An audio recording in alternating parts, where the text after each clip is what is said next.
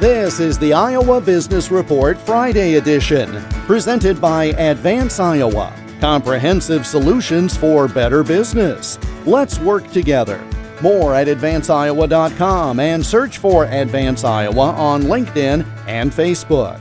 Cattlemen's Heritage Beef Company is on track to break ground for a new facility in Mills County later this year.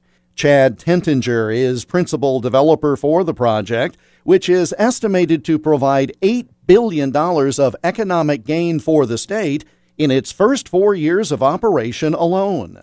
One of the biggest factors we looked at, you have to have an employee base to do this. It's going to have 800 employees every single day of the week. What's key about this is we're in a 1 million person market right there, right? With Omaha, Council Bluffs. So we know we'll have that. Also, the site we have is zoned for this. You know, you have all egg-based companies around it.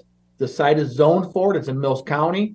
When we looked at the three things we needed for sure, we knew we needed an employee base. Doesn't matter how great of a plant you built if you don't have employees in it. You have to have access. One of the things we're doing on that is single shift only, on-site daycare, healthcare, and banking. So we're really trying to make a very, very comfortable family atmosphere. Our break rooms in this plant will look like upscale cafes. Everything about it is designed to make sure that people want to come to work, they feel like it's a family environment, and that's what we were trying to create.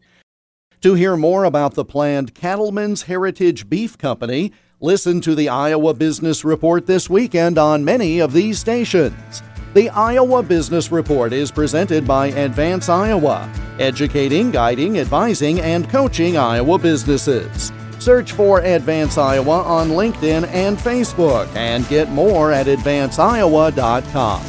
I'm Jeff Stein for the Iowa Business Report.